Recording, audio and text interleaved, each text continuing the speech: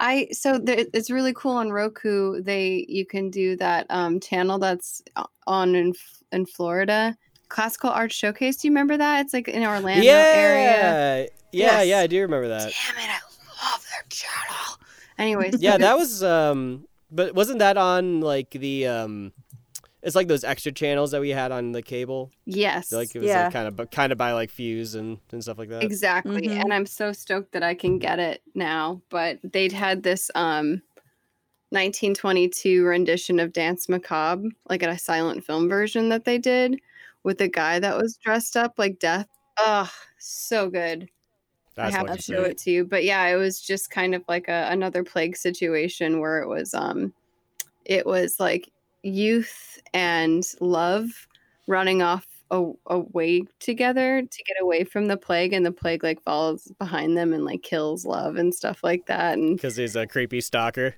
He's a creepy stalker, like kind of like the devil in Haxon. There's like, but instead Death's got this like fiddle.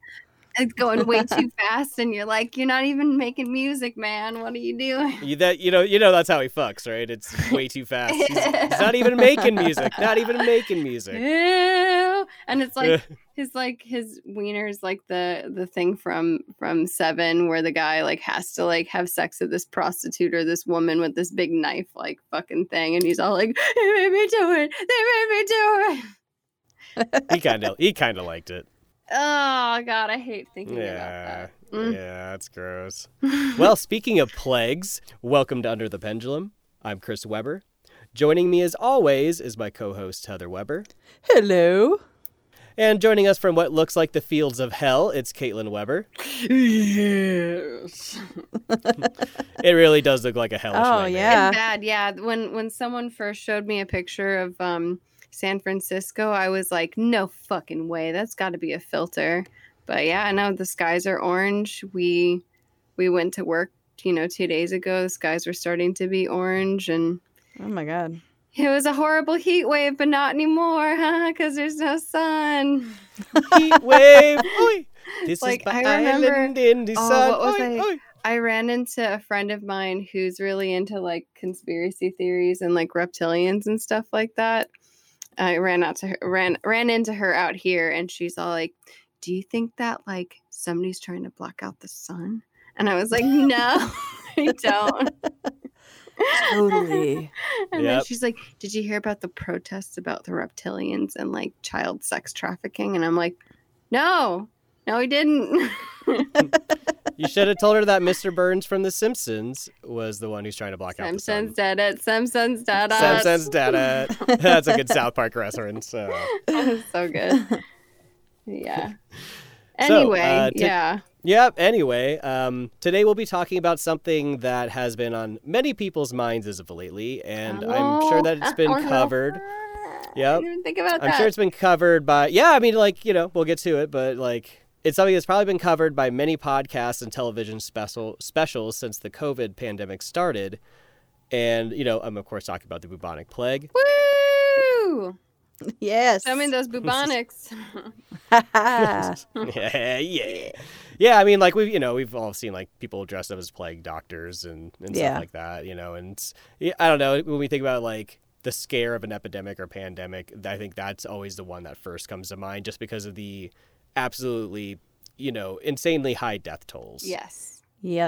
Gosh, what was it like at one time? It was like 1 in 3 people were ravaged. Yeah, well, I'll get to some of the numbers, but yeah, I mean, crazy. like, famously they say 1/3 or more of Europe's population was just decimated, Yes. So, but we'll get to how there's quite a discrepancy, but it was high nonetheless, and not just in Europe too. I mean, it was parts of Asia, Russia. It was just basically along that, that whole stretch up into China, basically.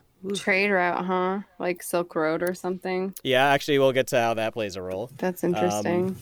Yeah. So, we might be beating a plague-infested dead horse with this episode, but I hope that one thing that we'll be doing that's a little different is how we're going to use a lot of primary sources in this account. We're going to talk about 3 different plague outbreaks, but I hope the primary sources will really kind of put people into the atmosphere of the time and just really illustrate how terrible like a real bad plague really is.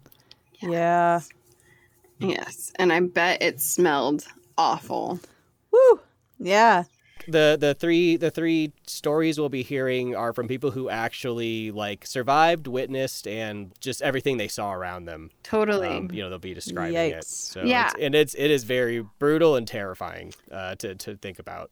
I used to really think rats were really cute when I was younger, and then I started learning about things like the plague and like how they are when they're starving or how they are on battlefields, and it's just like more and more as I get older I'm like, rats are fucking disgusting, and I totally understand their symbolism of carrying things. Though. I know they can be really, really, really cute when they're pets. Yeah, well, sure. It's funny because they think like the bubonic plague that hit Europe, they think it actually came from a type of marmot that was on like the Eurasian steppes. What's a marmot again? Is that like a It's sort of like a weasel. I'm pretty sure, yeah. So, but it's kind of like that family of like rodents, or like rodent-like creatures. That sounds because here in Colorado, the groundhogs sometimes have bubonic plague. Mm-hmm. My friend that was a veterinarian told me about that. Was the first to tell me about that. Oh man, marmot sounds like something Heather would have called somebody when she was young, like if she was mad at them. You stinky marmot. Mongo rivet. You mongo rivet. So, plagues and pestilence were not a new thing before the bubonic plague. If you look back in history, you have like gods of pestilence and the kind of community's fears of them wreaking havoc on the population. That had been written about going back to like 2000 BC. We see references in both Egyptian texts and in the ancient Babylonian Epic of Gilgamesh. In China as well, going back to the 13th century BC, questions of whether a disease or pestilence would run through the population were often written as questions on oracle bones, which we talked about in our human sacrifices episode. Yes, we did. So go back to that one for more information on that. I sound very business-like there. Go back on that. Please refer back to page 57. And if you turn to page 37 in your textbook. Oh, God. Yeah. But, like... Can I use the bathroom? No, you cannot. Do you have a hall pass? Do you have a hall pass? You just use the bathroom. So, like with these ancient references, we don't know if this is like bubonic plague or some other disease. It's just we'll never really know what it is. But we can be assured that you definitely see a rise in these sort of like epidemics as cities and populations rose. So this kind of makes the possibility of disease and outbreaks become even more prevalent as you cram people together in smaller spaces. Yeah, makes perfect sense. Yeah, so then they have this happen. They have to figure out and deal with different manifestations of these infectious diseases and bacteria. That sort of is like, it's like basically like these like cesspool petri dishes some cities become because they're just so dirty and like so many people get crammed into these spaces. While all that's fascinating, we're talking about the bubonic plague today. So I'm going to kind of give some information, just a little background on some stuff, and then we'll get into these 3 stories. So, are you guys ready for fun? Yes. I'm ready. Sounds very slimy and sticky of a time, a wet time. Leaking orifices. Yeah. Yes. This is going to be a wet it's gonna episode, get everybody. Ew. Oh, God. I just think of like, I'm just like, what popped in my head is thinking of Shakespearean times, like that term break a leg. Because, like in the old theaters, like people would no holds bar fucking disgusting peasants where they were like spitting everywhere, like, and they're just like spit flying and then like through their like teeth holes and stuff because they ain't got no teeth left.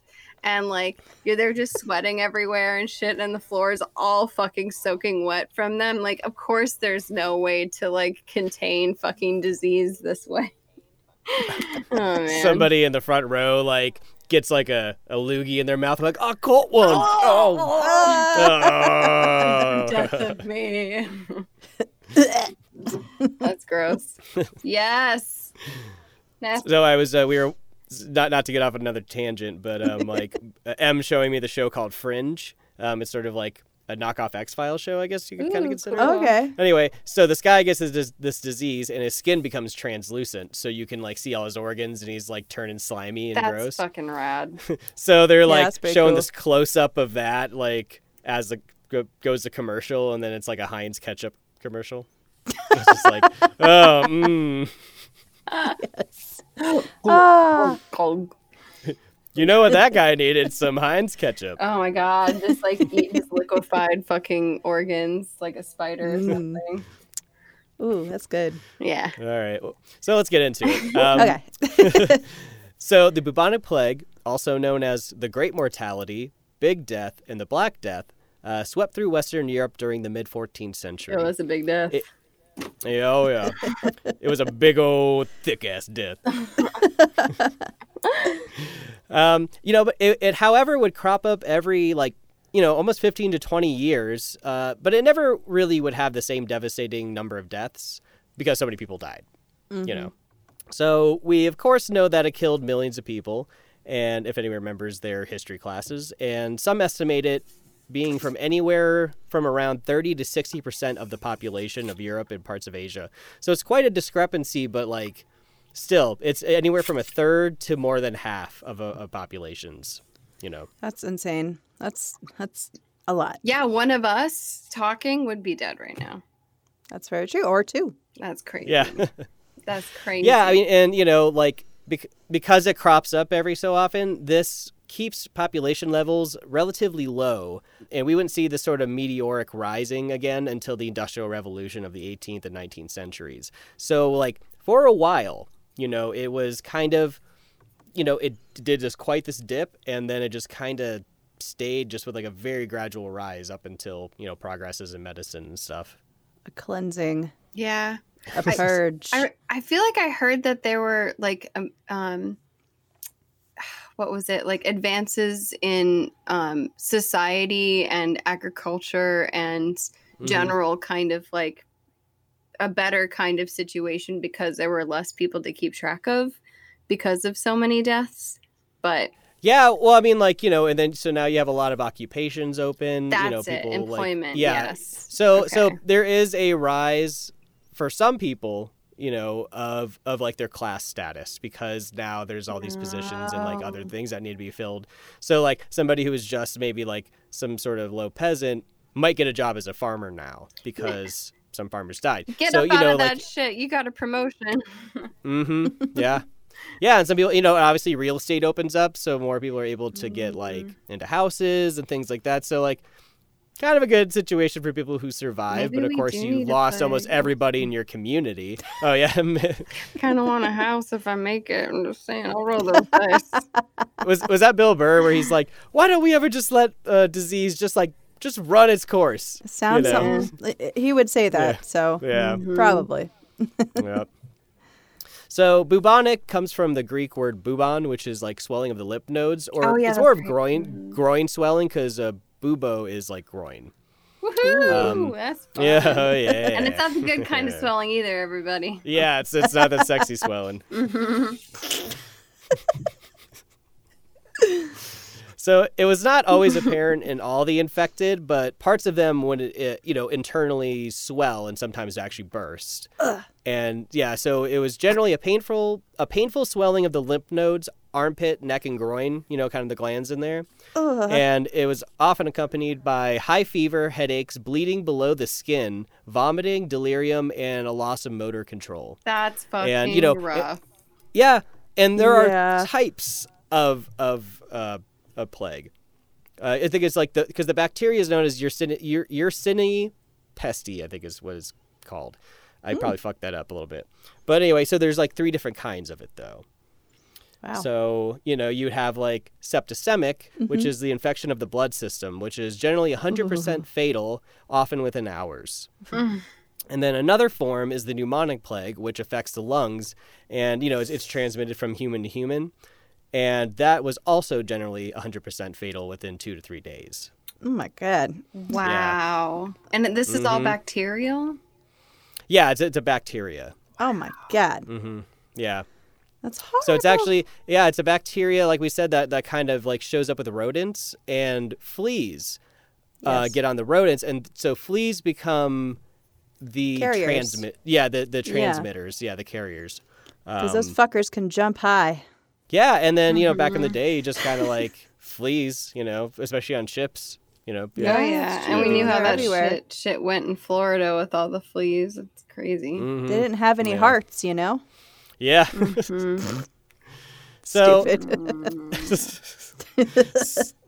didn't have a heart. I was like, what? Flea medication. Oh. Yeah, hearts. That stuff you squirt on your animal. Pet owners, you know. That stuff's stinky. I remember that. Ugh. It's dangerous too, but that's for another time. Oh, okay. That's another episode. Yes. Pesticides. So the common theory was that the plague came from the Mongols and trading with Europeans, or basically that it originated from that Eurasian steppe. So as the story goes, it is believed that a Mongol ship landed at the international port in Kaffa, which is on the Crimean Peninsula. And it sort of like was known as like a port city, the entrance to Europe, in a way. So rats, which carried the fleas that helped transmit the disease, had gotten onto the ships which landed. And some of the Mongolian crew were already infected by the time it arrived. Okay, so a little history. The Mongolians had taken the port as part of their empire from the Genoese, who are a northern Italian group who had established a colony there in the 13th century as an agreement with the Mongols and the Khan, because the Khan had a really huge empire. I mean, like it was spanned from China into Russia and parts of the Middle East. I mean, it's probably one of the largest, continuous land empire. Wow. It's just all together. So yeah, it's really crazy. So, but after like decades of disagreements and tense relations, this led to the Mongols laying siege to the port city to take it back. And this happened a couple times with them. But so the disease was already present among the Mongols, and they had begun dying as the siege wore on. And, they eventually repelled the Mongols because they were so weakened, and the Genoese were able to save their port, but not after some devastation. There were accounts of the Mongols catapulting their infected dead into the city over the walls as a kind of like medieval biochemical warfare. That is so goofy. I forgot about that. That's metal, silly. Man. Oh my God. They're just flopping just like around, hitting the walls. and somebody just like, raiding corpses. Dude, yeah, I mean, like, right? They just fucking like pop up, like explode or something, just get shit everywhere. Jesus. Yeah, so people get infected in the city, obviously. Yeah. So after the Mongols retreated, it's believed that a ship sailing from Kaffa landed in Sicily. And these two, Kaffa and that port in Sicily would kind of become the entryways for the bubonic plague to enter Europe. Right. But more than likely, there were other avenues in which it happened because, you did have like the Silk Road and you had other trading ports and routes. So, there were probably several different entry points into Europe than just that. But that's sort of like what's considered the sort of the ignition point for the explosion of the disease. I'd say. In Europe, anyway. That's crazy. Yeah, it's like not fun. I mean, it's kind of funny. It's just imagine them like catapulting bodies into it's absurd. It's fucking brutal. Dude, they were brutal, man. They could be super brutal. Just who was it? It was Genghis Khan was the big one. Yeah, Genghis Khan. Yeah. And who was the one in Mulan? Was that the same character? No, so those are the Huns. The Huns. So yeah, not to be confused. We just had a debate about this the other day. So Oopsie-daisy. not to be confused with the Huns. Sorry, I'm the so Huns bad are the Huns are an ethnic people in China who kind of like took over and became like a big part of the population. Mm-hmm. So the Huns are a steppe people of Eurasia who were like raiders and, kind of similar to the Mongols in a lot of ways. Okay. So different things. Yeah. So in Mulan, the Huns are that steppe people. Okay. Well, I just want to talk about this meme I saw recently about the fires happening here. And, I I know this is a little off subject, but you know the part in the movie where the Hun guy, the main one, I forget the villain. Do you remember his name, Chris? I don't know. Okay, so anyway, he shows up, and then the guards all like, and then they're on the Great Wall and stuff, and then he lights the fire to let them know that he's here, and he's like, now all of China knows you're here, and then the meme was, now all of California knows it's a boy. Fucking assholes. Why couldn't they just make a fucking cake like everyone else? Nope. You know? It's gonna be awesome, you know. It's my baby. He's gonna be my baby's better than others. Gonna be so rock and roll. Yeah. So extra already. He's gonna be an action star, right, honey? That's fucking right. Yeah. I was like, they should name him. Babe. They should name him Prometheus. Oh.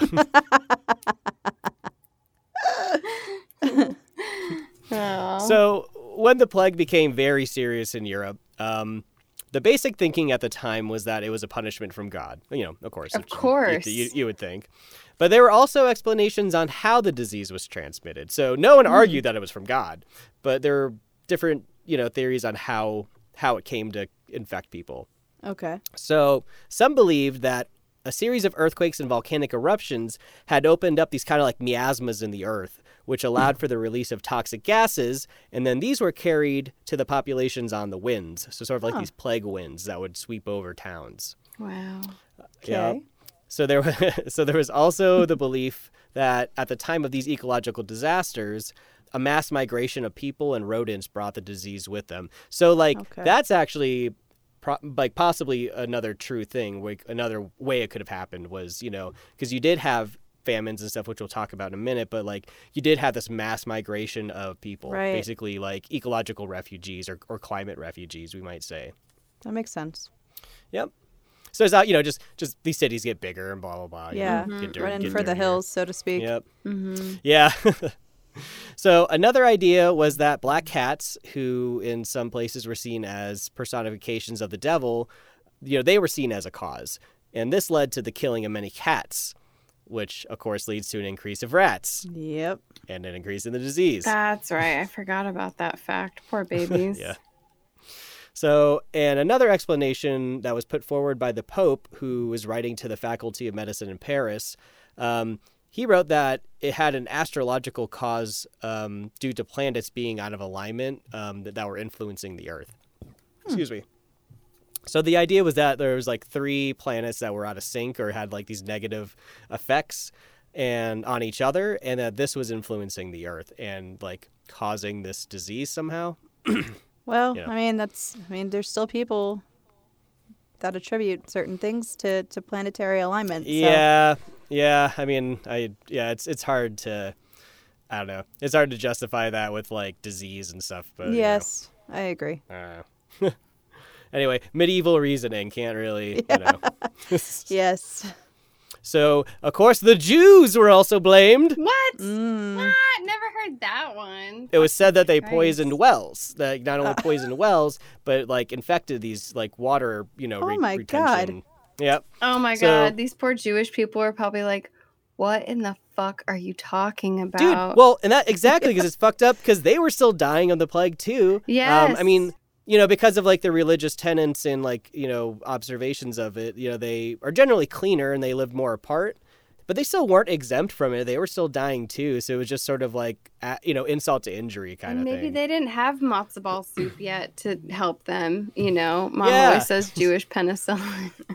Jewish penicillin. Oh, God. But that's crazy. Fucking wow. Yeah. But not surprising, anti-Semitism in the Middle Ages was, a huge fucking problem. Do you think they blamed like gypsy people as well, like Romy people? Yeah, I'm sure. Yeah, sure, like all those sort of like, like fringe groups, as we would have thought, like the steppe people and other kind of nomadic people. I'm sure that they were just as like got, the blame. Crazy. Just as much as the Jews, because the Jews were also kind of a migratory people because of all the persecutions and bigotry. So, that would kind of fit that idea that like nomadic people might be transmitting these diseases as they're going from town to town, which is like probably not true, Of course. Just like it gets in and then it wreaks havoc, Ugh. Yep. So the plague struck the Islamic world as well, but they did not support the idea of a contagion because that kind of gives the plague agency beyond the will of God. Because if you got the plague, it was because God wanted you to die and have the plague. Well, see you later. Bye. Bye, Carol. That's what God wanted, man. I don't know what you want me to do. 1315 to 1322, there was a great famine. Europe suffered from crop failures brought on by a deterioration of the climate. So this corresponded with a warming period in the climate, but this kind of gives way to a little ice age after, where it got much colder and there were longer winters and shorter summers. Yeah. So famine wasn't uncommon, but not year after year like this. And this led to a mortality rate in the plague. It's such a high mortality rate in the plague because it was already weakened by the famine. Yeah, that's a terrible combination of situation. Yeah, it's like people are starving, no food, then it just like plague hits. It's just like people are getting. Wow. How long did that go on for? Would that have been some people's whole lifetime? Yeah, I mean, like what? It went on 17 years, or like 17 years. Yeah. That's crazy. Or no, sorry, 7 years. 7 years. Oh, 7 years. Okay. Yeah, well, 1315 to 1322. Yeah. Well, if you make it to like 14, that's average. Yeah. Well, when we were talking earlier about how because of the high mortality rate, it kind of led to a better like status of life for some people. The plague essentially put an end to serfdom. Because it meant a diminished labor force let the workers have more opportunities and leverage. Wow. And as I said before, it also freed up a lot of real estate. So it really gave people that jump of like class status. Yeah. It also kind of made them not so much indentured servants as you were under serfdom. Yeah, there's no one to employ them. Mm-hmm. Yep. Yeah, and it's like, I can go to somebody else. It's just totally kind of. There's plenty of work. Did the poor die more? I'm sure. Yeah, probably because like they couldn't, they can't get away and stuff. But I mean, it was non-discriminatory. Of course. All kinds of people died. Mm-hmm. But if you were rich and stuff, you had a better chance of like closing yourself off and not being exposed. Yeah, and not like starving and stuff like that. Yeah. So, the plague really affects the church, and this is, leading up to the Reformation. So when priests died, it was because they were sinful. So that really kind of turned public image on the church. This is all, again, going to fuel the Reformation, the turn from Catholicism and the Protestant movement. And sometimes priests would turn down last rites so they wouldn't, contract the disease. And this, again, starts turning the people against the Catholic Church. Aye. Lords or aristocrats would leave and take their families to be isolated, and they sometimes would take a priest. And if he joined, this really pissed off the community and really turned them against the church. Well, they can't do anything right. Mm-mm. Yeah, it's just like you just try to save your own ass, man. You're supposed to be, like charity and and healing the sick and But you also don't want to like have all your softy bits like exploding. I don't blame them. No. I don't blame them, but it was just this all just becomes kindle for the fire that'll lead to the Protestant movement. Yeah. So what were some ways that you could be helpful to your community in these times? A willingness to handle corpses could be profitable as well as look good. Mm-hmm. If you survived. That's a kicker, huh? Yep. And priests would enlist lay people, sometimes women, to give the last sacraments instead of them. Enlist what people? Lay people? Lay people, like just regular people. Oh. Yeah, because you have to go through education and stuff. You have to do all these things to become a priest or nun. So a lay person is just somebody who hasn't gone through that conventional training. And they're just like, you're hired, we need anybody kind of thing. Yeah. Well, so this leads into the Protestant Reformation, where like regular people start reading the Bible for themselves, start like doing things for themselves instead of having to wait or like rely on priests and the Catholic Church.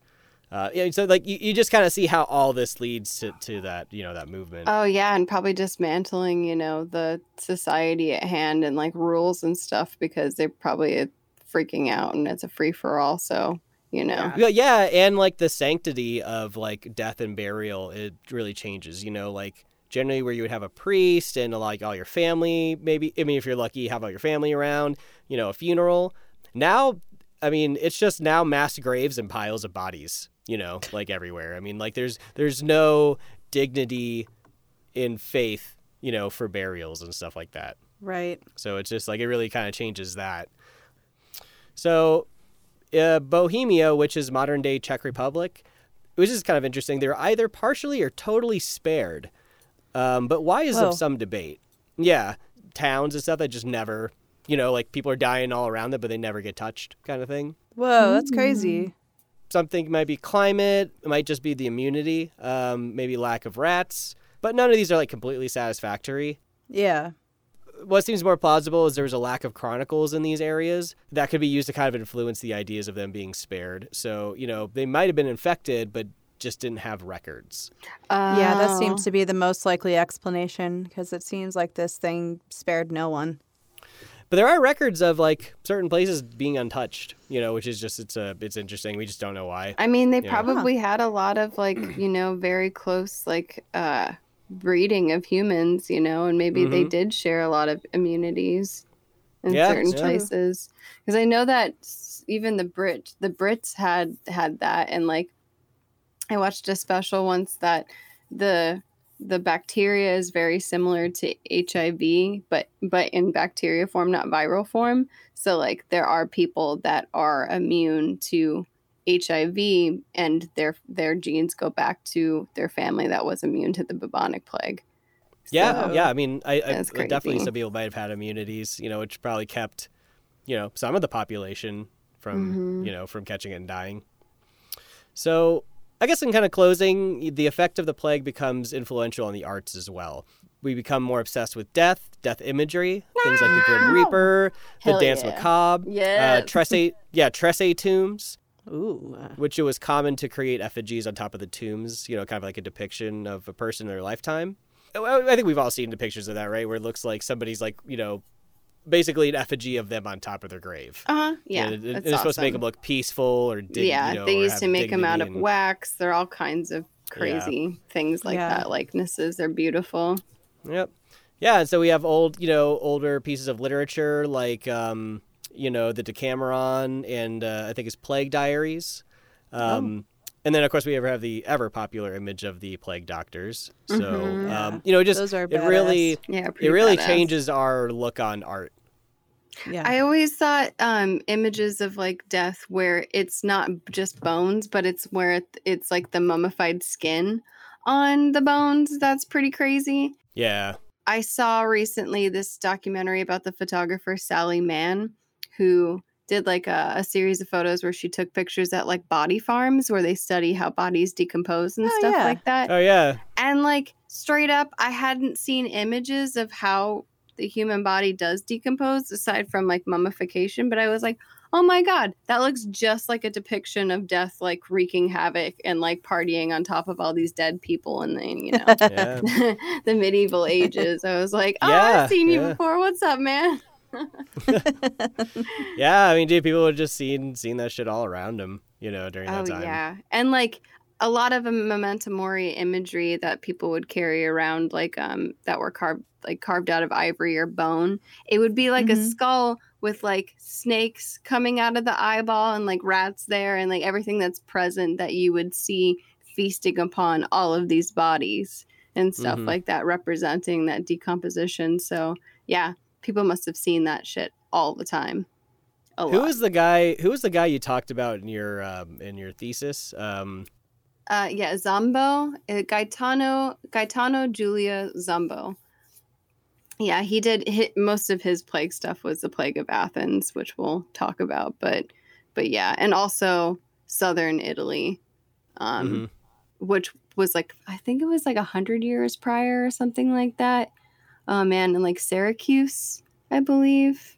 Yeah, so we'll get into it, but Italy's where it first hit really hard. Italy was rough. Like where it got, and then it just moves up. Oh no. I got to meet the ball. God. It's like a ravioli. Oh no. No. Parmesan Reggiano, what's the matter with you?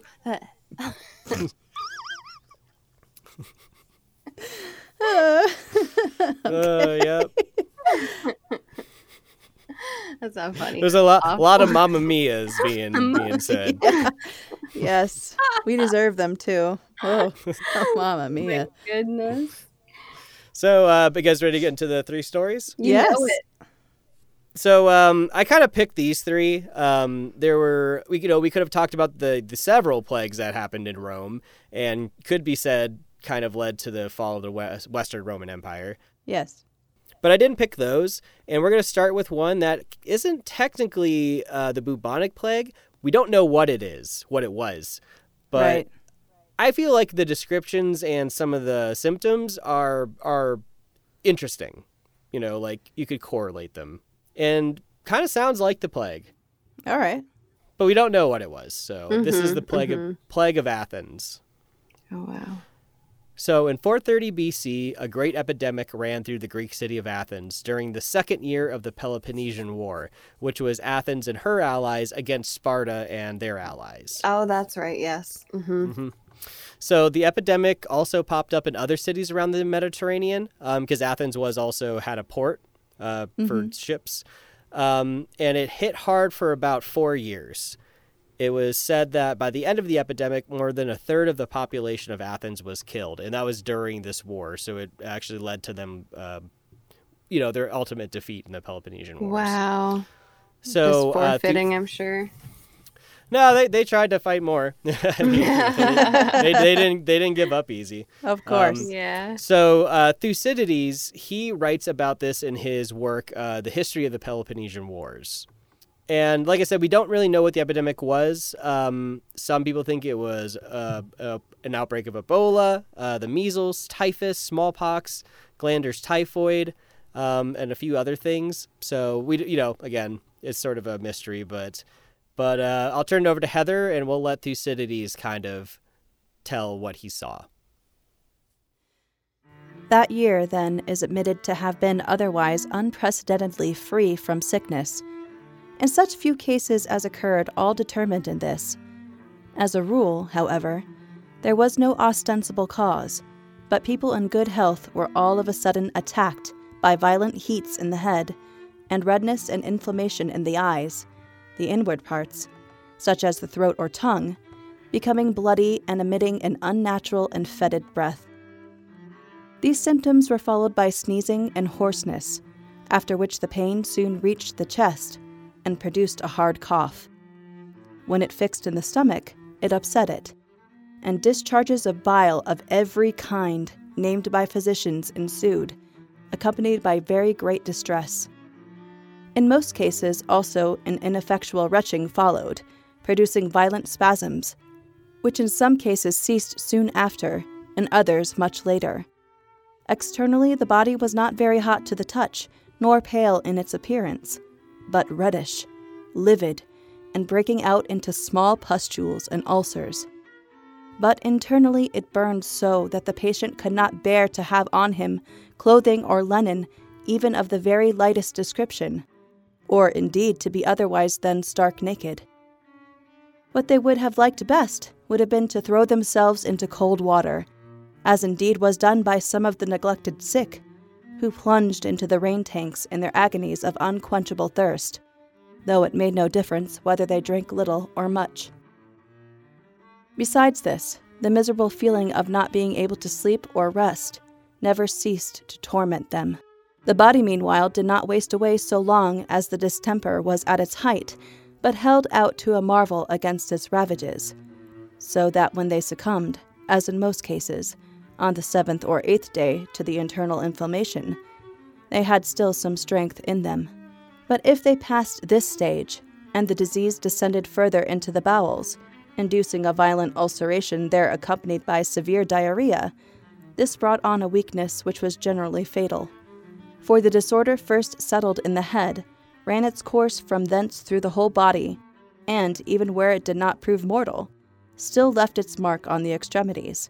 For it settled in the privy parts, the fingers and the toes, and many escaped with the loss of these, some, too, with that of their eyes. Others again were seized with an entire loss of memory on their first recovery, and did not know either themselves or their friends. An aggravation of the existing calamity was the influx from the country into the city, and this was especially felt by the new arrivals. As there were no houses to receive them, they had to be lodged at the hot season of the year in stifling cabins, where the mortality raged without restraint. The bodies of dying men lay one upon another, and half-dead creatures reeled about the streets and gathered round all the fountains in their longing for water. The sacred places also in which they had quartered themselves were full of corpses of persons that had died there, just as they were. For as the disaster passed all bounds, men, not knowing what was to become of them, became utterly careless of everything, whether sacred or profane. All the burial rites before in use were entirely upset, and they buried the bodies as best they could, many from want of the proper appliances, though so many of their friends having died already, had recourse to the most shameless sepultures. Sometimes getting the start of those who had raised a pile, they threw their own dead body upon the stranger's pyre and ignited it. Sometimes they tossed the corpse, which they were carrying, on top of another that was burning, and so went off. Thucydides. So, a couple interesting things there. So they're so hot inside, right? They feel so hot that they start, they tear off their clothes and they throw themselves into the drinking water of the city. And, and he also says, I noticed that too. Yeah. In their unquenchable quest to relieve their thirst, they're all drinking, dunking their heads and drinking out of these Man, water. I saw like a rainbow contaminating the city water. Yeah. Oh, yeah. Right. And, so it's like people are just like a family's trying to have a funeral for like their dead friend or family member. Yeah. And somebody, they're about to light their funeral pyre, and people just like run up and throw their own family members' bodies on top because they're just like, there's so many bodies. Yeah. You just don't, like, what else can we do? The whole time we were listening to this, I was like, lift the bodies at the floor. That old classic. I know. So one interesting point that Thucydides is going to bring up in this next excerpt is the devil-may-care attitude that people begin to exhibit when their communities begin to crumble around them and their neighbors and friends begin to die. They just basically go fucking crazy. And not in sort of like in a, well, you could take it, Heather. Okay. Nor was this the only form of lawless extravagance which owed its origin to the plague. Men now coolly ventured on what they had formerly done in a corner, and not just as they pleased, seeing the rapid transitions produced by persons in prosperity suddenly dying, and those who before had nothing succeeding to their property. So they resolved to spend quickly and enjoy themselves, regarding their lives and riches as alike things of the day. Perseverance in what men called honor was popular with none. It was so uncertain whether they would be spared to attain the object, but it was settled that the present enjoyment, and all that contributed to it, was both honorable and useful. Fear of gods or law of man, there was none to restrain them. As for the first, they judged it to be just the same whether they worshipped them or not, as they saw all alike perishing. And for the last, no one expected to live to be brought to trial for his offenses, but each felt that a far severer sentence had already been passed upon them, and hung ever over their heads. And before this fell, it was only reasonable to enjoy life a little. Thucydides. Yeah, they just go nuts. They're just like spending all their money. They're like, fuck it, whatever, drinking. I really quit. Yeah, understand committing rape and murder. I mean, it's anarchy. I was going to say, I really understand the kind of prevalence and importance Memento Mori figures really must have started to become in this time. Yeah, that's a good point. Just reminding you and stuff like that. And oh my God, I was just thinking about like psychopaths thriving in this. Like, I'm thinking things, you guys, that even to you and to I are unspeakable of what people could be doing with these bodies, if they don't care. Like, well, it's not even what they're doing with the bodies. It's just what they're doing. To each other. Just out in the community. It's just like people are dying, and it's like, okay, well, no one's gonna stop me. Maybe, this person doesn't have a dad or husband anymore, and I can take advantage of that, or what it's a scary time to be a lady or a child. Yeah, absolutely. Yeah, you can just imagine the horrible things. Yeah. Ay. Man. So that was So wearing masks sucks, right? Yeah. Exactly. Yeah. It's the worst. Fuck yourself. Yeah, seriously. Really. We're not waiting around in human bile and blood and shit and eyeballs and like afraid someone might, jump out and rape us with something. Christ. Corpses raining from the sky. Yeah, exactly. Dude. Yeah. Yeah. So that was the Plague of Athens. It's pretty intense. I mean, all of these are going to be pretty intense. And in my thesis, one of the things I did my thesis on wax and anatomical figures, and one of the first things that he did, Zombo, that made him famous was a depiction of the Plague of Athens, I believe. Somewhere around that time. I'm horrible. It's been so long. It's just like it's been a while.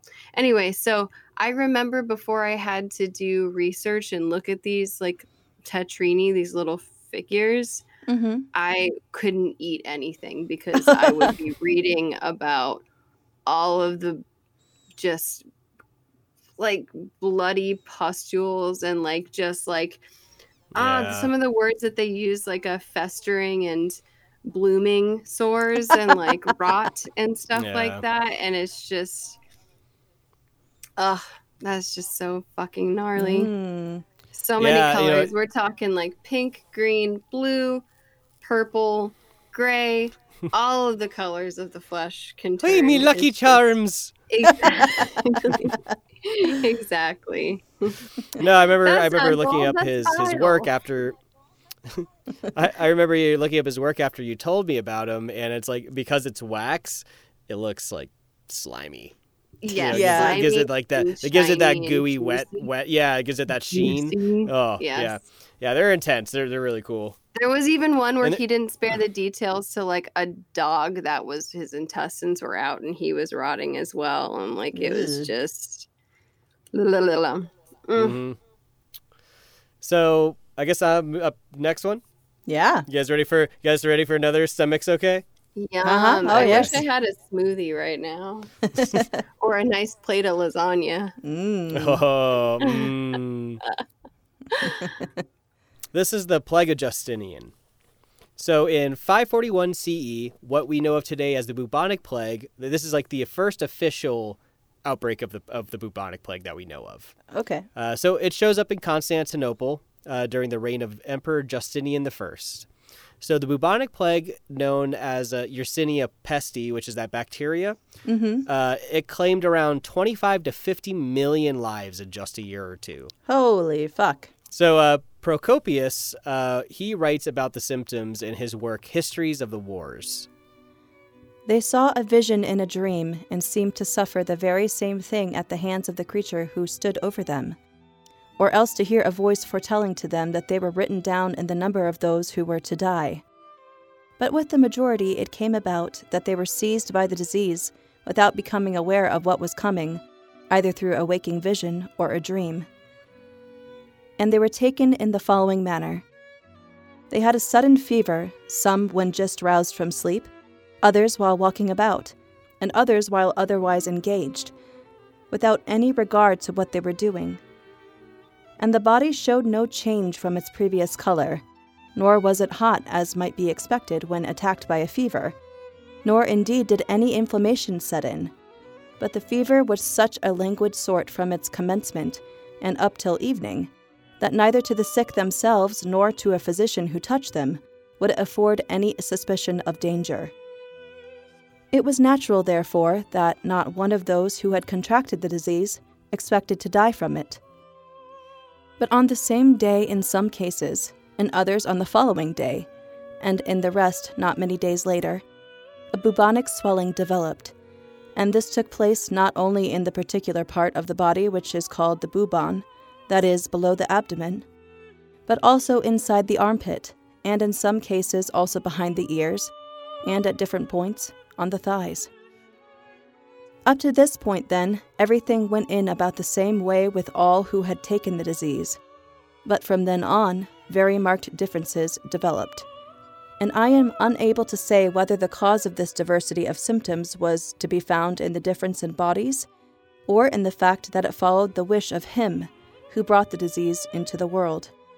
For there ensued with some deep coma, with others a violent delirium, and in either case they suffered the characteristic symptoms of the disease.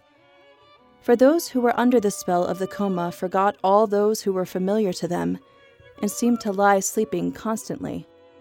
And if anyone cared for them, they would eat without waking, but some were also neglected, and these would die directly through lack of sustenance. But those who were seized with delirium suffered from insomnia and were victims of a distorted imagination, for they suspected that men were coming upon them to destroy them, and they would become excited and rush off in flight, crying out at the top of their voices. And those who were attending them were in a state of constant exhaustion, and had a most difficult time of it throughout. For this reason, everybody pitied them no less than the sufferers, not because they were threatened by the pestilence in going near it, for neither physicians nor other persons were found to contract this malady through contact with the sick or with the dead. For many who were constantly engaged either in burying or attending those in no way connected with them held out in the performance of this service beyond all expectation, while with many others the disease came on without warning, and they died straightway. But they pitied them because of the great hardships which they were undergoing. For when the patients fell from their beds and lay rolling upon the floor, they kept putting them back in place, and when they were struggling to rush headlong out of their houses, they would force them back by shoving and pulling against them. And when water chanced to be near, they wished to fall into it, not so much because of a desire for drink, for the most of them rushed into the sea, but the cause was to be found chiefly in the diseased states of their minds. They had also great difficulty in the matter of eating, for they could not easily take food, and many perished through lack of any man to care for them, for they were either overcome by hunger, or threw themselves down from a height. And in those cases, where neither coma nor delirium came on, the bubonic swelling became mortified, and the sufferer, no longer able to endure the pain, died. And no one would suppose that in all cases the same thing would have been true, but since they were not at all in their senses, some were quite unable to feel the pain, for owing to the troubled condition of their minds, they lost all sense of feeling. Procopius. That one's really intense because it's, you're talking about like people actually like actively killing themselves, Yeah.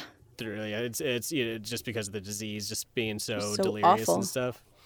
Yeah, well, another interesting thing that he does is he really he brings up the caretakers, Yeah. and he really kind of said, just how they are suffering just as much as the sufferers in these cases because nobody else really wants to deal with them, and they're helpless.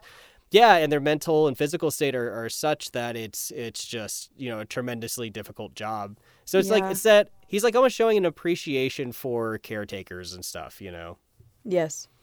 Which is just kind of an interesting thing to add. It is back then, especially. Yeah. Yeah, it's and like people throwing themselves into the sea, quench their thirst, Were they mostly? Do you think that they were people that were ill-strucken or just couldn't take it anymore? Who threw themselves into the sea, or yeah. Well, he said it was. It's kind of like what happened with the plague of Athens, where people started throwing themselves into the water, the city's water containers, and stuff. So they're just running into the sea, trying to quench their thirst. Yeah. Or, like not be so hot. Yeah. Which is, they're just fucking chugging salt water if that's the case, and so it's just like, that's just the worst thing you could do. Yeah. They're just going even crazier, Yeah. Yeah. I mean, in that one, you really can picture like, I mean, you just imagine yourself like you're in, your city. And there's kind of like this anarchy and chaos going around. Yeah. I mean, you have people like just running into the streets, wildly screaming, maybe people jumping off of buildings. Be so scary. Just like, yeah, I mean, just like kind of imagining that happening all around you. Bodies maybe just laying somewhere, maybe people just making a pile of bodies. I guess I've never really heard the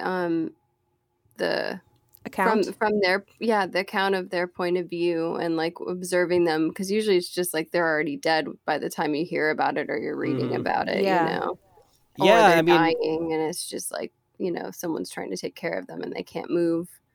But wow. Yeah, I mean, like I think it's like really trying to really take in what they're saying and try to place yourself there, and I think that is it's frightening. I mean, it's I just I'm hoping this episode will be a little different from other plague things people might have been listening to or watching, because these are really like firsthand accounts of like what people saw happening around them, and it's it's very it's fucking nuts. Terrible.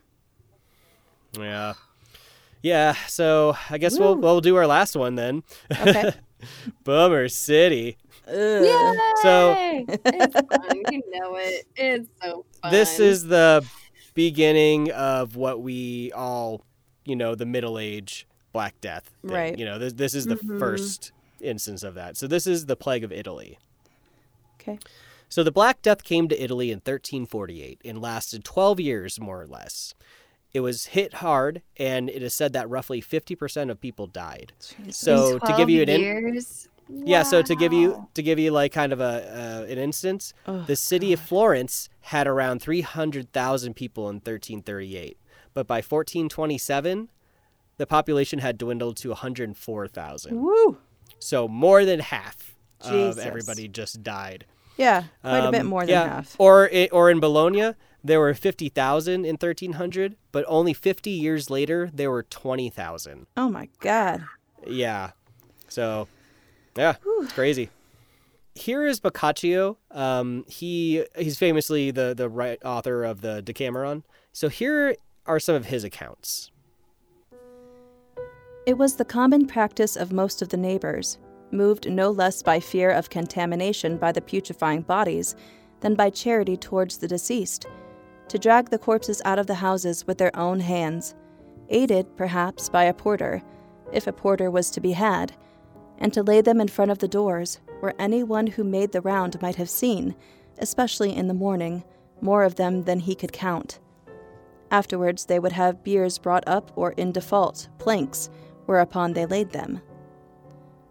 Nor was it only twice, only that one and the same bier carried 2 or 3 corpses at once, but quite a considerable number of such cases occurred, 1 bier sufficing for husband and wife, 2 or 3 brothers, father and son, and so forth.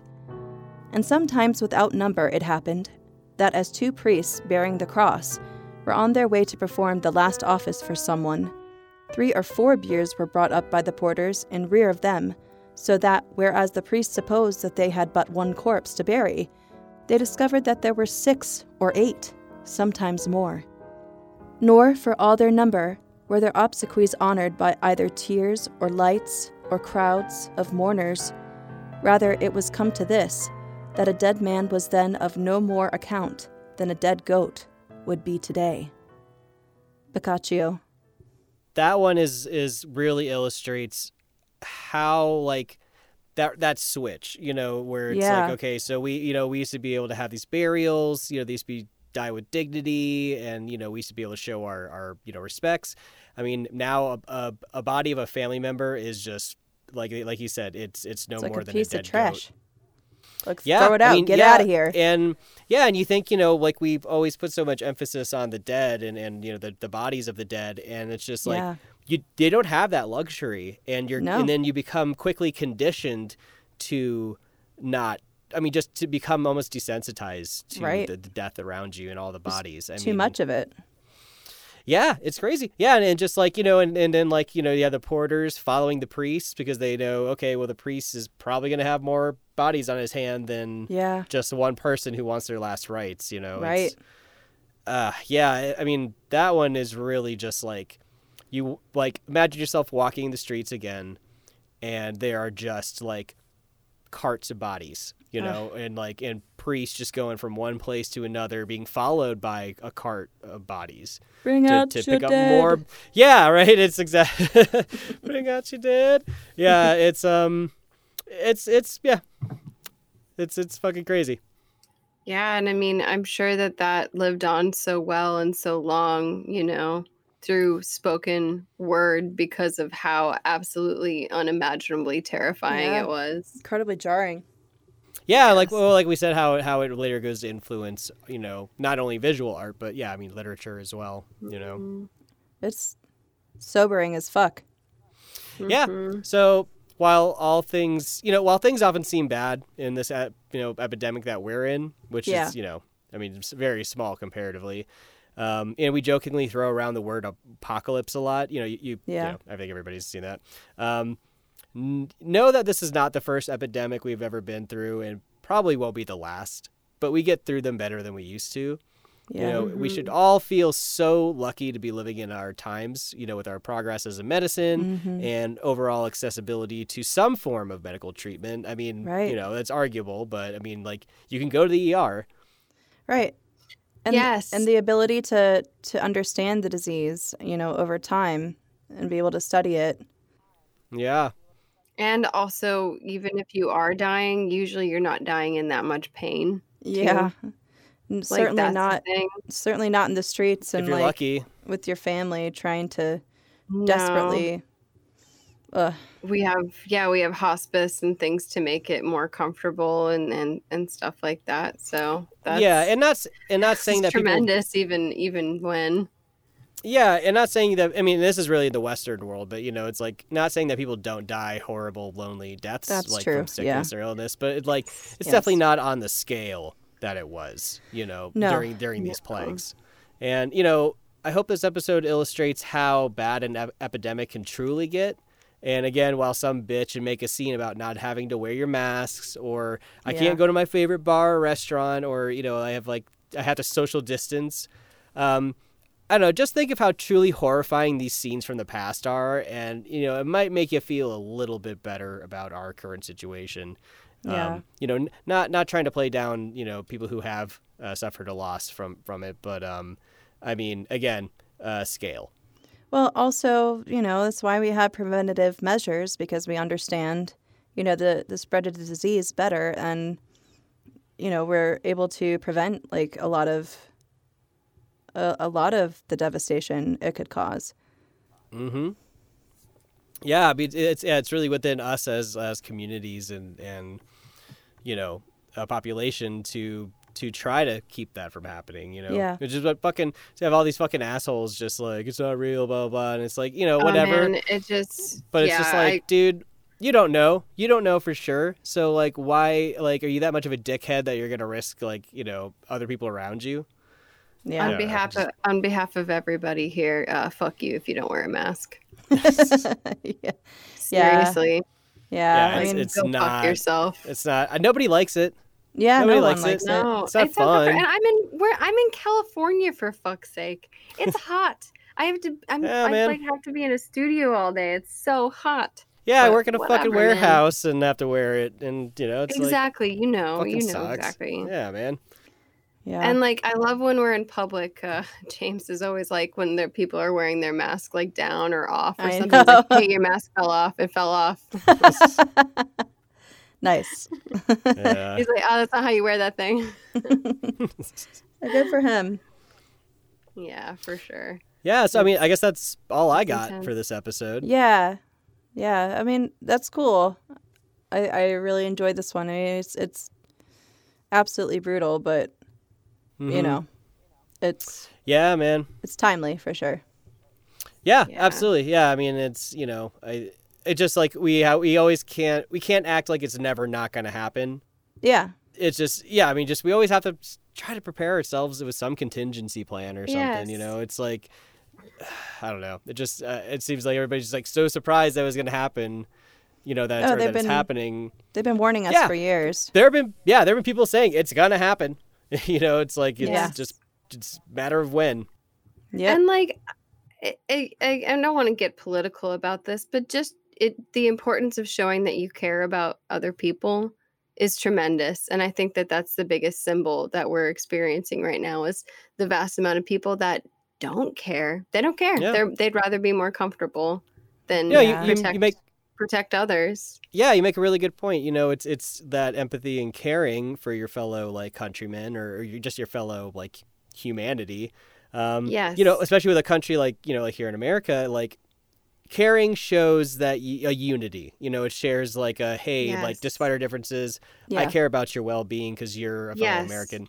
But these fucking people who don't care, that just helps to like widen that divide of we are not unified at all. Absolutely, and they don't understand what it takes to be in a society, and there is give and take and all kinds of things like that. Sure, and it's just... Well, on the flip side of that, I mean, how can you care about something which is not real? I mean, if they don't believe it's real, then exactly. Yeah, it's hard to can't argue with them. In their mind, it's it's fantasy.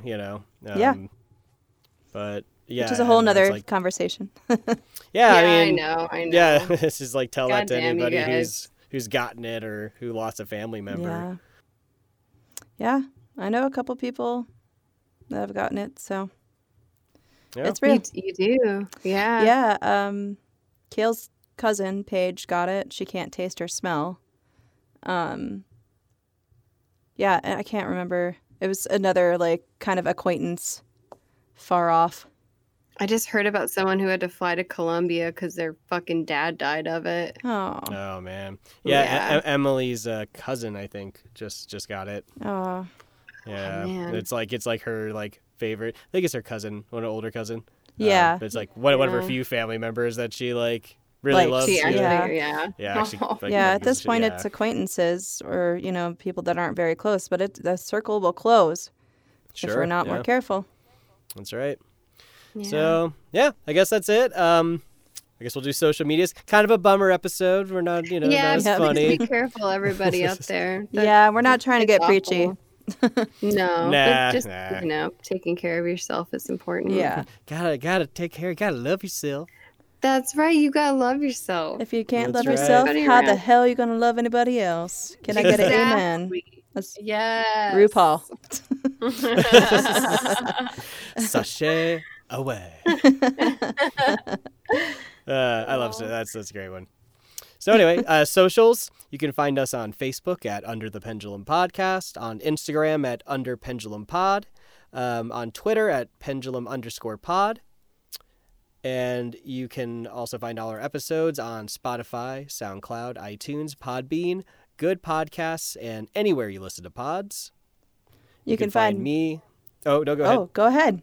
Nope. No, you can find me, Heather. Me first. I'm the oldest. I'm the oldest.